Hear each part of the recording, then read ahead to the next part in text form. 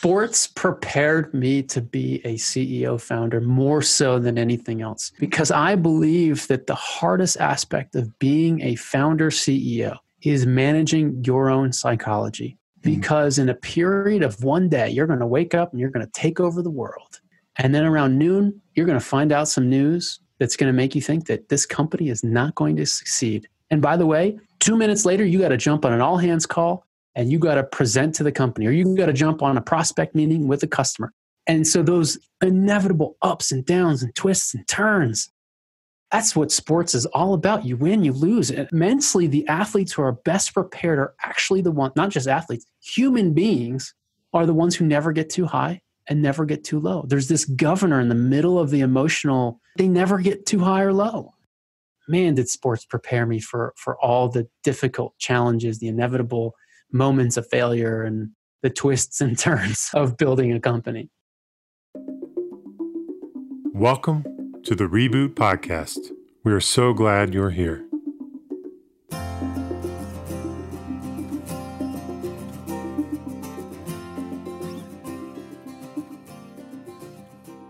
I am incredibly proud of my wife, Julie. Not just because she's one of the most principled, caring, generous, loving, strong, capable humans I know. Not just because she's an incredible mother to our 3 girls and a loving and supportive wife. And it's not even because last year, in the midst of a global pandemic, while juggling a full household with our 3 girls and also working as a healthcare provider in the community, that she took a major leap. She shifted from being a nurse practitioner to a nurse practitioner and business owner. Now, I am really proud of her, not because she took this leap, but because of how she's doing it. When faced with great uncertainty and high stakes, we desperately search for certainty. And usually that means looking outside.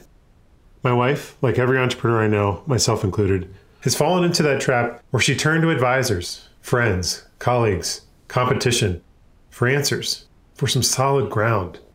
But that tends to be a fool's errand that only provides false answers, or doesn't provide any answers at all. And it can often leave you ended up feeling overwhelmed, like a failure, behind, weak, incapable. In search of the stability, we end up on quicksand. Where is the solid ground? Remembering who you are and what you are for. I'll never forget the moment I saw my wife do just that. We had gotten the news that a competitor had raised a large amount of money, and it brought on all the fears that typically comes with it. There was a day of freaking out, a day of looking elsewhere to see what they could learn from them, a day of feeling perhaps unworthy of doing this work, of being in this position, incapable of succeeding in the face of such stark competition. And then I saw her come back to a simple but important truth. She wanted to do this business because of how deeply she cares for her patients. The competitor has nothing to do with that.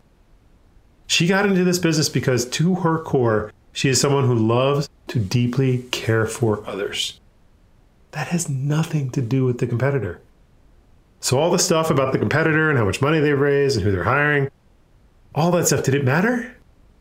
It's all noise. It didn't matter. What really mattered? What really mattered was that she could look at herself in the mirror at the end of the day and be satisfied with her answer to this question. Did we care for patients today that was our best? Did we make sure everyone we met felt seen, heard, supported? No one else gets to answer that question but her.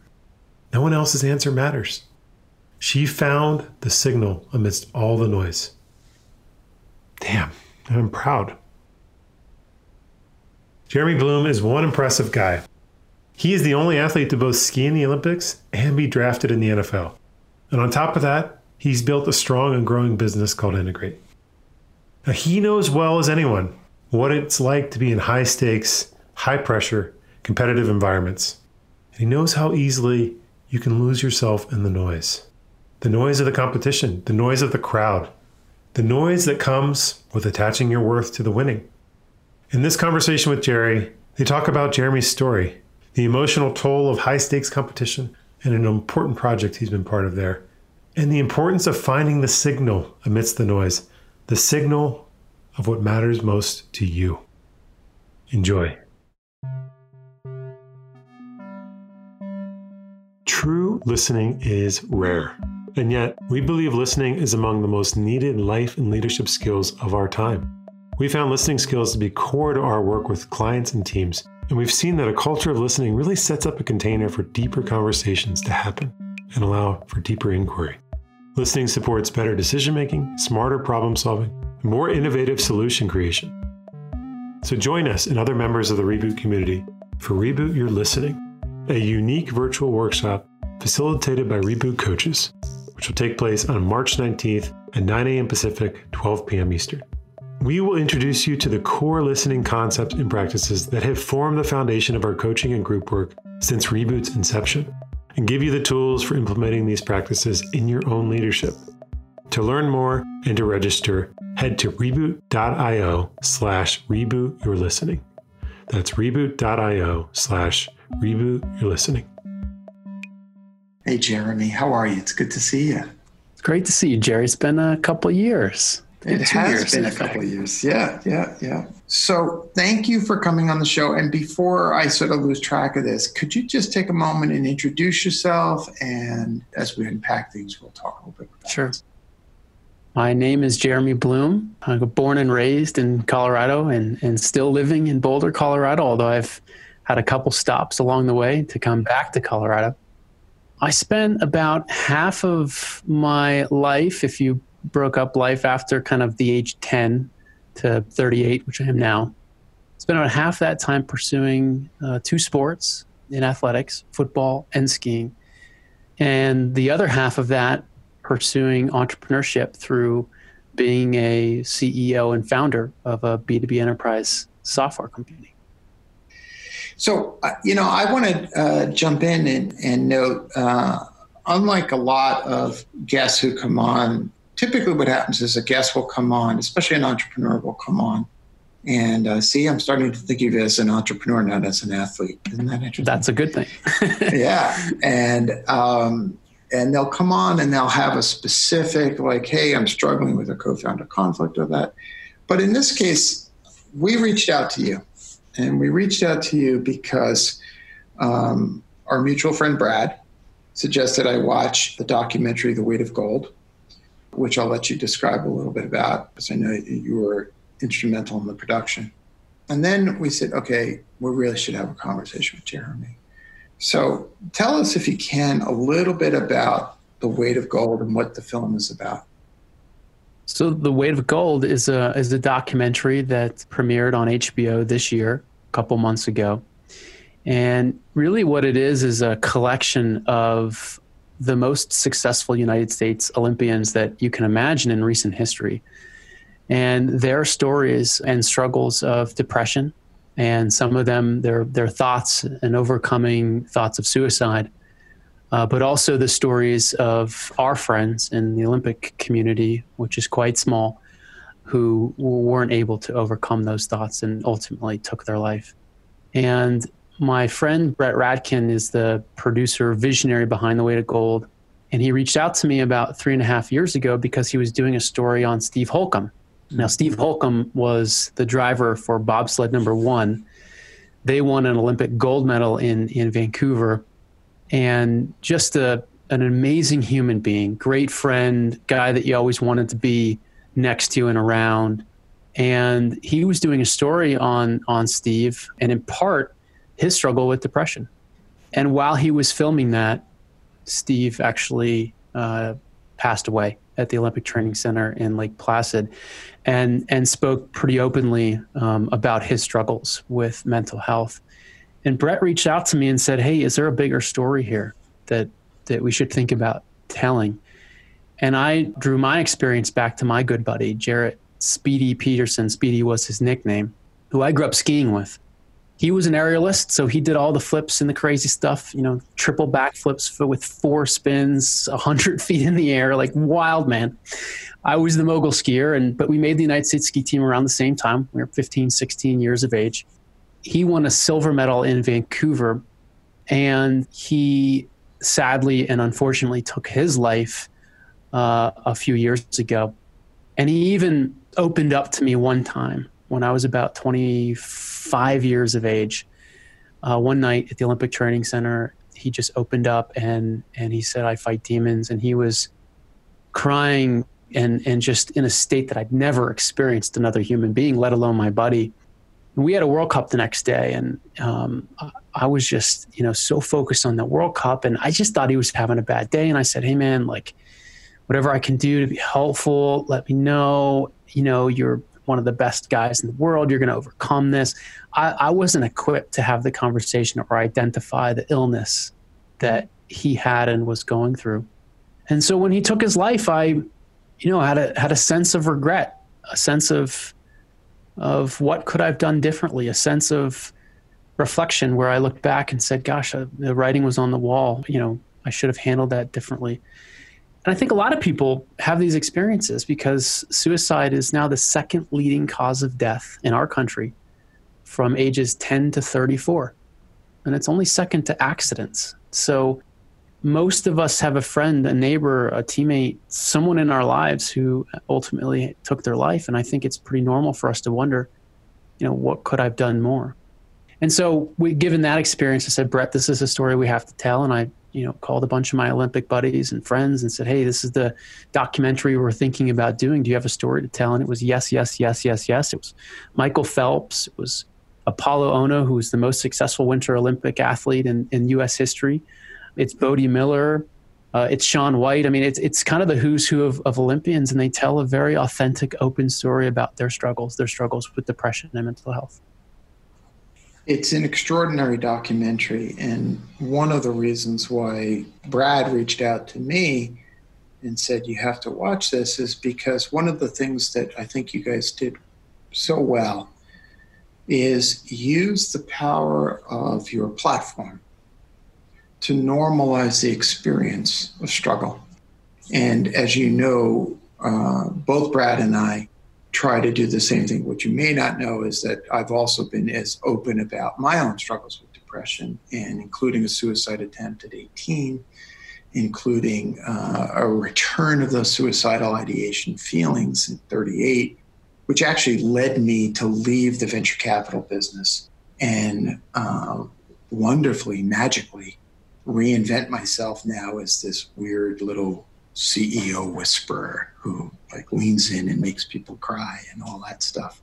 But seriously, it coming to grips with those demons, or to use your friend's image, turning around and facing those demons instead of continuing to walk away from them or struggle with them, created the conditions for me to actually turn around and help other people.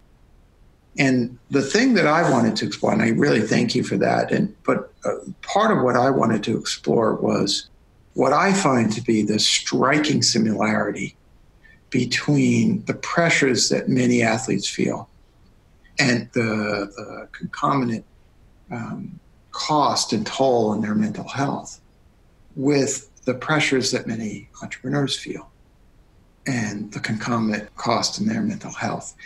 And the thing that strikes me is, you're in that Venn diagram, dude. So tell us about that other part of your life, the being an entrepreneur. What's the company? What do you do? Yeah. CEO and founder of a company called Integrate. We're a B2B enterprise software, and we help companies figure out how to acquire prospects, customers at scale. Customers include Microsoft, HP, Cisco, Symantec. So we primarily serve the enterprise. And it's been a journey. I mean, it's been 10 years. We're a overnight success 10 years later. I think that's the way some describe us. Company's doing very, very well, and we're grateful for our growth and how we're helping marketers. But we've been through it all. We've been through a period of time where, we were just not going to make payroll. And Silicon Valley Bank was going to call the capital in the company. We were thinking of locking up doors. We've been through a lot of different HR challenges that I think most founders go through. We've gotten a lot of no's, en route to raising the $80 million of venture that we've raised. But I think to your question, there's a lot of similarities, a ton of similarities between being an athlete and chasing after a big dream or goal. For me, I knew at 10 years old, I told my parents, I want to ski in the Olympics. I want to play in the NFL. I knew that's what I wanted to do. And both my parents, who have a healthy disrespect for the impossible, they told me, hey, you can do that if you put your mind to it and you attack it, but you got to attack it. And it's so true. Like, we can't just dream of something. Dreaming just gets us a quarter of the way there. We have to execute it. We have to execute that dream. We got to go attack it. But the spotlight is very bright. You know, heading into my first Olympics, it was Salt Lake City. I was 18 years of age. It was my first international competition. I was ranked number 1 in the world. I was not equipped to handle that pressure. I was not equipped to handle that spotlight. And I ended up not winning an Olympic gold medal, and the nerves were out of control. And then I went to go play football at the University of Colorado, and all of a sudden, every Saturday, I'm playing in front of 50, 60, 70,000 people. And it was really there where I was able to learn how to deal with high-pressure situations. And so my next Olympics in Torino, I wasn't really nervous at all. I was very prepared. So it is a journey to getting there. But I have empathy and compassion for every founder. The stakes are really high. You know, you have literally people's livelihoods that are depending on, you know, how the business is doing.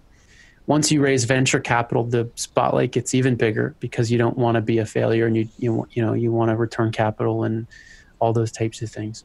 So I think there's a lot of similarities to the pressures that entrepreneurs feel and the pressures that athletes, whatever, I mean, amateur, professional, whatever, that have a spotlight on them. I think it's very similar. Thank you for that. And I'm curious about a couple of things, but one in particular was playing football for CU.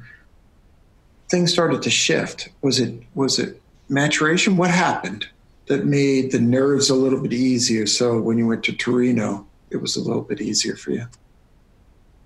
I think oftentimes our anxiety around pressure is the unknown. It's not that we can't handle the challenge in front of us. It's like not knowing when the challenge is going to arise or what that moment's going to feel like. Like, we're worried about running out of cash, you know, and what that would feel like, or we're worried about losing customers and what that would feel like, or we're worried about these things. And oftentimes they don't come true. And so we kind of keep ourselves in a steady state of concern of things that are on the horizon. And maybe some of that's good. You know, productive paranoia is probably a good thing to some extent. I think most CEOs have a level of productive paranoia where they're worried about what's around the other end of the corner. But for me, what happened when I played football for the University of Colorado is I learned that the game never changed. It was still football. And it didn't matter if there's 3 people in the stands or 50,000. All I had to do is focus on my skills, on my ability to catch the ball, to run the route, to know the play. And I learned how to differentiate between the signal and the noise. And the signal was kind of my ability to be a good football player, which is pretty basic in nature, pretty basic, level of understanding of what I needed to do to help the team. And the noise was everything else. It was literally the crowd noise. It was who was in the stadium. It was who was watching the game. It was who was televising it. It was who was, what reporters said about me or the team heading it. All that was noise. And taking that to the Olympics, that mental progression to the Olympics was monumentally helpful for me because there's a lot of noise at the Olympics. And there's a lot of noise in business. There's a lot of noise in the startup worlds. And so it's not perfectly fine-tuned. I think, it probably takes a lifetime to perfectly tune that instrument to understand what's signal, what's noise, and only focus on the signal. But I think that's the thing I learned the most.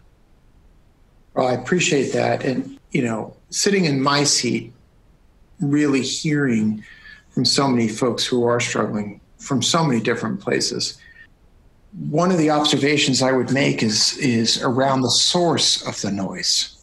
Yes, the noise is sometimes the fans in the stand, or sometimes the noise of the investors that you don't want to disappoint.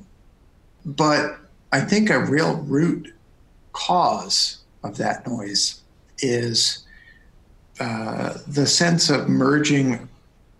It's the darker side of the advice that your parents gave you. Meaning your parents gave you the advice to go for it.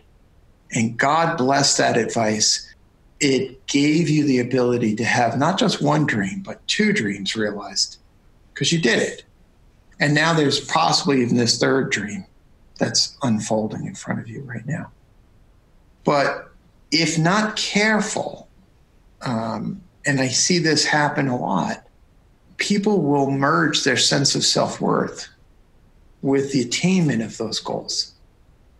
And then if anything thwarts that, then all of a sudden they're racked by the depression, by humiliation, by shame. Does that resonate? So much.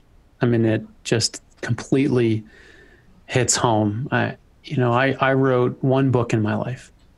And when the publisher came to me and said, "What kind of book do you want to write?" I said, "I want to write a book on failure. I want to write a book on the topic that you just mentioned." One, because I felt like growing up, especially in sports, there's all these anecdotes. There's all these quotes of people saying, "Well, failure makes you stronger. Losing, you'll sharpen the sword."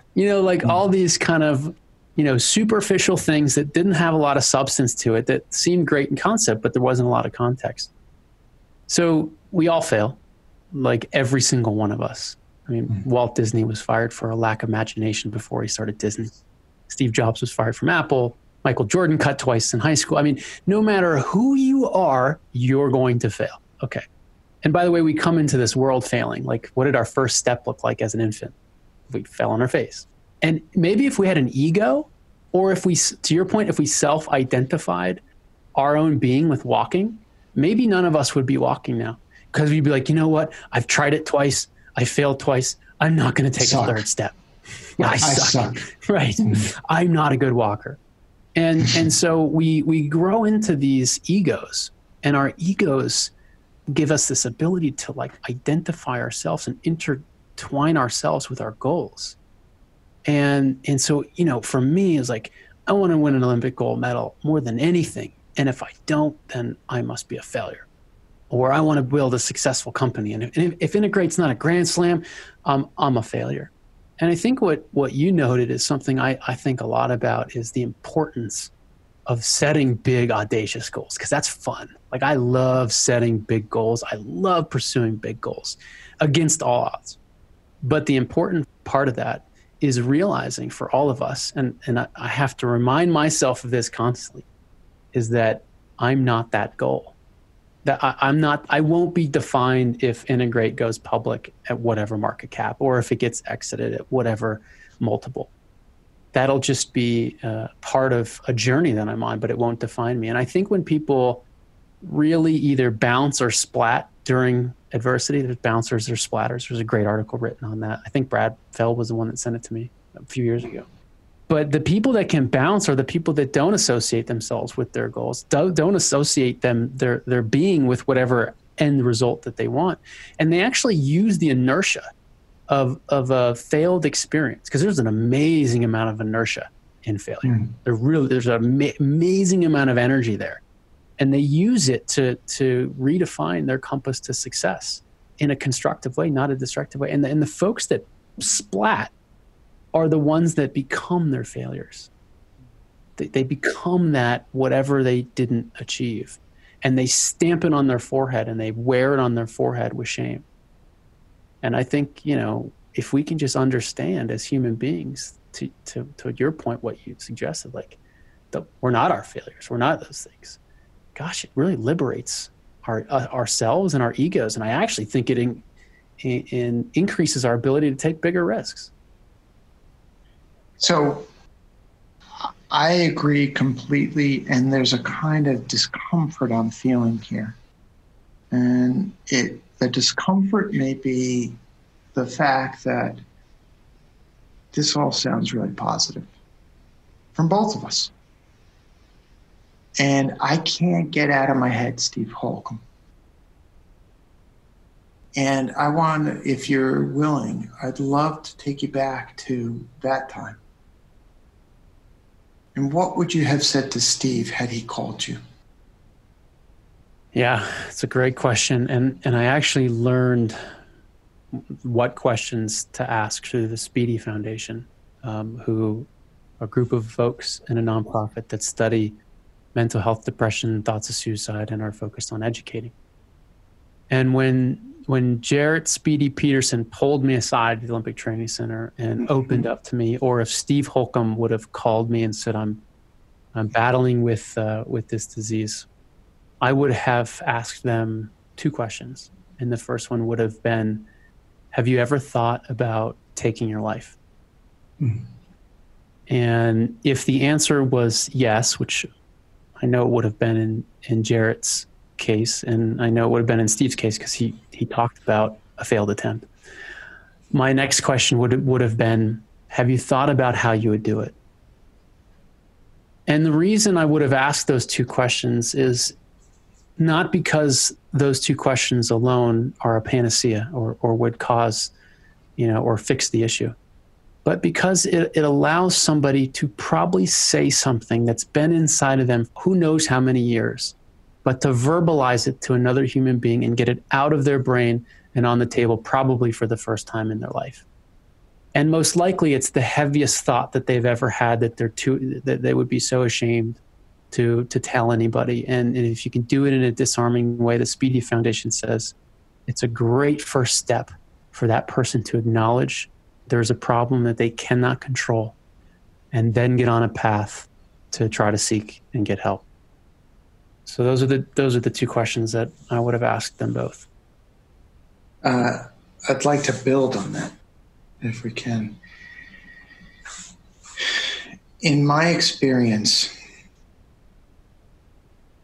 one of the things that has been helpful for me, and we're talking about extreme in suicidal ideation, but even just talking about depression, one of the things that I think can be really powerful in those questions is to convey to the other person that you're not afraid of their feelings. And I can't emphasize this enough.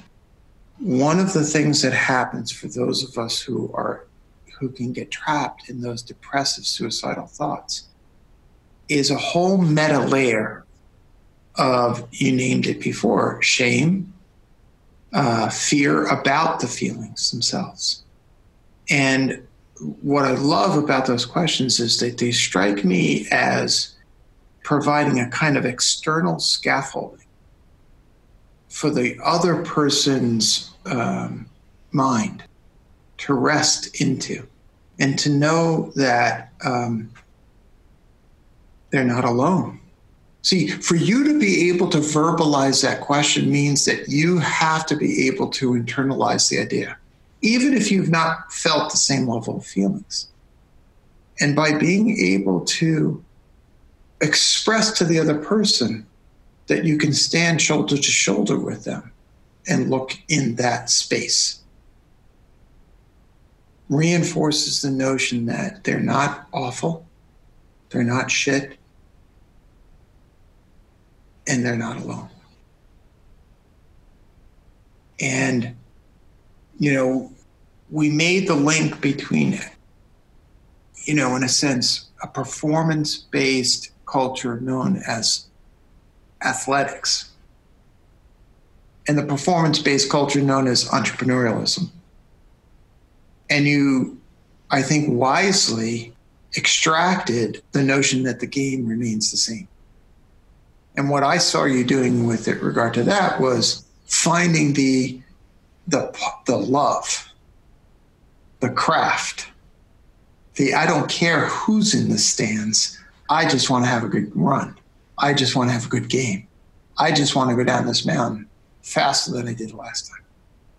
I just want to hit those moguls and not wipe out. I just want to see if I can build this company and hang out with all these incredible people and try to do something that's impossible, which is kind of like willing a business into existence. And that stance that you wisely were able to extract is hard. And sometimes it gets lost. And you're nodding because I think you recognize. I mean, did you ever lose it? Well, the journey to discover what you just said wasn't an easy one for me, because I was born into this existence where all you have to do is turn on the TV, and our country, our media celebrates winners, and nobody knows who second place is. And so it was deeply ingrained into my brain at a very, very young age that I had to win at all costs. I had to win. And so most of my early young adult life in football and skiing, I was driven purely by the ego of winning at whatever cost. Did not matter. At whatever cost, I was going to win. If I had to wake up at 1 a.m. and go train because everybody was sleeping, I was going to do it. Didn't matter anything. And then I read a book called The Power of Intention by Wayne Dyer when I was 22 years of age. And one chapter in that book stood out above the rest. And the chapter talked about, quote, giving up your need to win. And I remember first reading that. I was in El Colorado, Chile, South America, at a ski camp. And I remember reading that line and thinking, well, Wayne Dyer must have never been an athlete. He has no idea what he's talking about. He's never won anything. He's a loser. But it struck me so profoundly that I found myself, I kept coming back to it. Even when I wasn't reading the book, I'd be on the mountain. Like, what does that mean? What does it mean? How could I use that to my advantage? And I found myself testing. How could I use that to win? Yeah, exactly, right? I found myself doing things out of the ordinary that I would have never otherwise done, like helping my biggest competitors with course information, with things I would have, secrets of like training secrets. And I'm like, I'm going to try this on for size. Like, what would it mean if I gave up my need to win? And what I found is it completely liberated my ego. Or maybe not completely, but in a large extent, liberated my ego to the point where all I really was focused on, all I really cared about was human progression. I wanted to get a little bit better every single day. I wanted to ski a little bit better every single run. And that next year, coming off a year I didn't win one World Cup, that next year I won more consecutive World Cup gold medals than anybody in the sport's history. And I remember every time that I would win, when people would come up to me, it's like, congrats on winning. I'd be like, in my mind, gosh, they don't get it, because it's not about winning. Congratulate me for skiing up to my potential. That's what I wanted to hear. But it really was this life-altering, life-changing moment for me of getting that principle, getting that idea from that book. I love that story. And it brings to mind my youngest son, Michael, ran track and field in high school. And I love the concept of the personal best. I love the concept of setting a standard for yourself and really measuring yourself on how you did vis-a-vis the last time you ran, versus the notion of that winning in a zero-sum world. See, what I saw you do, and I'm a Buddhist, but you grew up in Boulder, so you're used to this kind of stuff. But what I saw you do in taking in Wayne Dyer's advice and counsel was take in the joy of doing well without having to take away from someone else. Yeah, that you nailed it. Because it always was about taking away something from somebody else. I go back to a World Cup I was in France. This was before I read the book. And there was a skier who was in first place who I did not want to win. I wanted to take away their ability to win because I did not like them. I was the last skier on the hill because I qualified first. I was so focused on taking away the win from them that I crashed, landed on my head at the top jump because I was so overly consumed by my ego of taking away their need to win instead of focusing on my ability to ski the best run. There's a line I use all the time with my clients who get fixated and focus on the competition, which is swim in your own lane. It literally doesn't matter what's going on to your left or to your right. Not until the race is over, because you cannot affect them. You can only affect the 1 yard in front of you right now. The 6 inches in front of your face. It was actually a cue for me in skiing. I'd be in the starting gate. And again, a lot of signal, a lot of noise. Actually, more noise than signal. And my first key, was I would look 6 inches in front of me to that first mogul, and I would say that's the only thing that matters. Doesn't matter who's in first, doesn't matter who's in the stands, doesn't matter who's televised, it doesn't matter what my first, none of that matters. What matters is I got to execute that first turn perfectly. And then guess what? I'm going to get to that second turn. And then I'm going to get to the top jump. And then I'm going to get to the bottom. And then I'm going to get to the finish line. Sports prepared me to be a CEO founder more so than anything else, because I believe that the hardest aspect of being a founder CEO is managing your own psychology. Because in a period of one day, you're going to wake up and you're going to take over the world. And then around noon, you're going to find out some news that's going to make you think that this company is not going to succeed. And by the way, 2 minutes later, you got to jump on an all hands call and you got to present to the company, or you got to jump on a prospect meeting with a customer. And so those inevitable ups and downs and twists and turns, that's what sports is all about. You win, you lose. That can happen in the same day. And I'm not a master at it by any means. I have not mastered this. I struggle with it because I'm more of a guy that wears the emotions on the sleeve. I get excited. And, mentally, the athletes who are best prepared are actually the ones, not just athletes, human beings are the ones who never get too high and never get too low. There's this governor in the middle of the emotional, chart or Venn diagram where it's like they never get too high or low. And I've always been a guy who gets pretty high when things are great and pretty low when things aren't. So I've had to really learn, and I'm still learning, how to put those governors in place. But to your point, man, did sports prepare me for all the difficult challenges, the inevitable moments of failure, and the twists and turns of building a company. So you're speaking my language, as the folks in the show know. And what I often speak about is that, there's a chapter in my book called Heartbreak, Resilience, and the Path to Equanimity. And what I open up that chapter with is the roller coaster of life, not just entrepreneurship, but life. And that, one day you ask the woman of your dreams to marry you, and then it turns out that, 6 months later, she turns you down to marry you, right? I mean, or that, your co-founder gets sick and passes away, or, COVID hits, pandemics hit, right? And we're just sort of dealing with that. And I speak about the fact that we get so fixated on resilience, from the days in which I would box, the notion that, I can take a punch, I can take it. And so our socialized reaction to the heartbreak of that roller coaster ride is to tell ourselves that we should be resilient. But the problem with that whole construct is that we believe that that's the end of the story. And the end of the story is actually equanimity. The end of the story is the capacity to not get on the roller coaster in the first place. Yeah, to observe the roller coaster. That's it. To stand back and to be able to basically say, what a great ride this is, however it turns out. Right. I mean, we're only recording the audio so folks can see that you were smiling when you were telling the story of the wipeout, just as much as you were smiling telling the story about all the gold medals you won. Well, the wipeout taught me more than the gold medals. I mean, literally, it was that wipeout where I'm like, I gotta do some self-discovery here. What in the world just happened?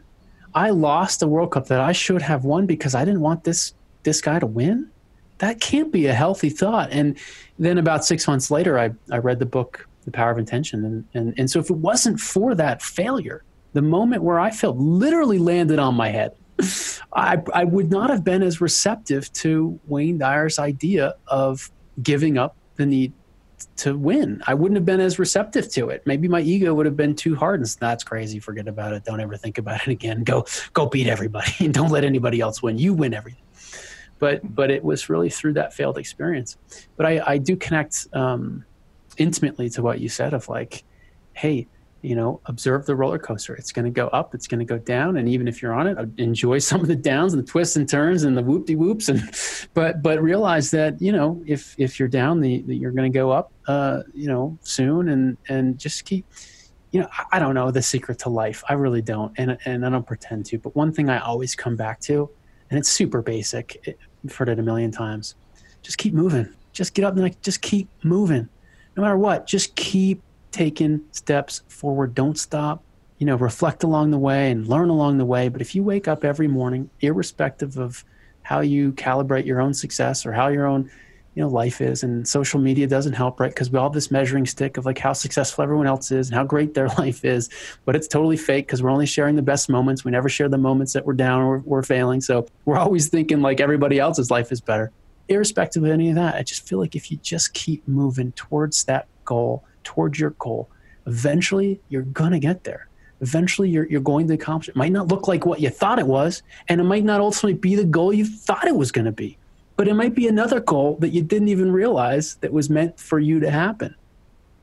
I think that last bit that you just had was the most important piece, which is if you hold loosely what the objective is and stay focused on the joy ride of the trying, then you don't know. You don't know. I mean, you said it before. Whatever happens to Integrate, whether Integrate is a lifestyle business that just generates, a really good income for you and for all the employees now and forever, or if somebody comes along and the tooth fairy buys it, or whatever ends up happening is okay.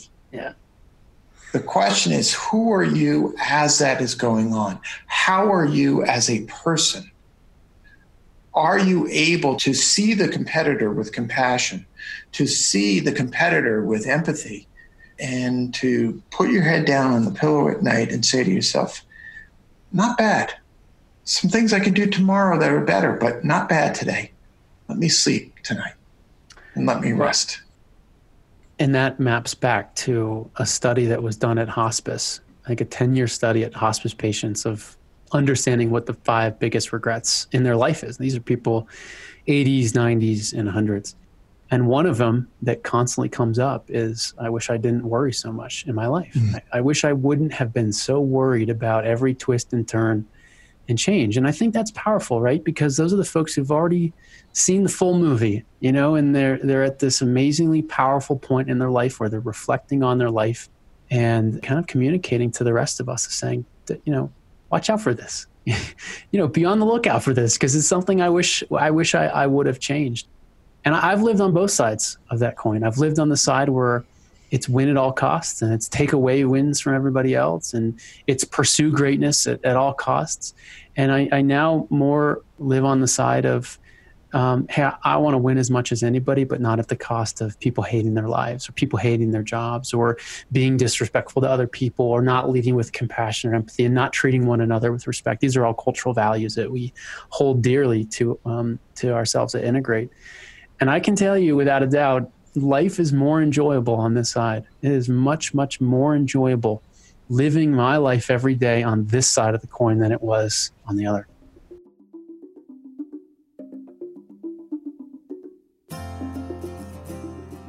If you enjoyed this episode, go to reboot.io/podcast to listen to all 5 seasons of our podcast conversations. And leave us a review on iTunes. That's the best way for other people to find and enjoy the show, just as you have done. And don't forget to join our mailing list at reboot.io/signup so you never miss an episode. Thank you for listening. How long till my soul gets it right? Did any human being ever reach that kind of light?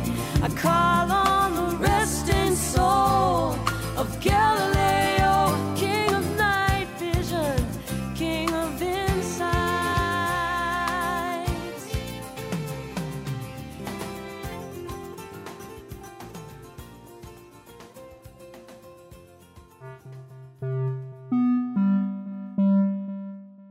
At Reboot, we often talk about the value of relationships in mirroring back to us our blind spots. Now, all honest feedback is valuable, and it's great if your culture supports a constant flow of feedback.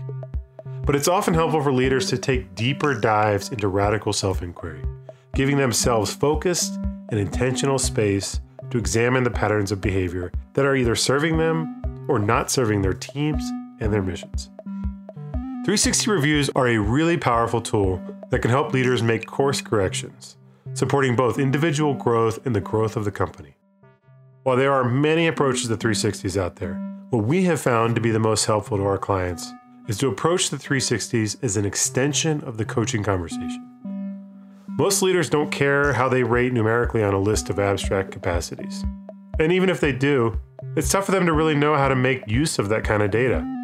But if they can hear through the voices of their colleagues how their behavior is making impact, and if they can be helped by a coach to see more clearly the choices available to them for change, the benefits can be immense.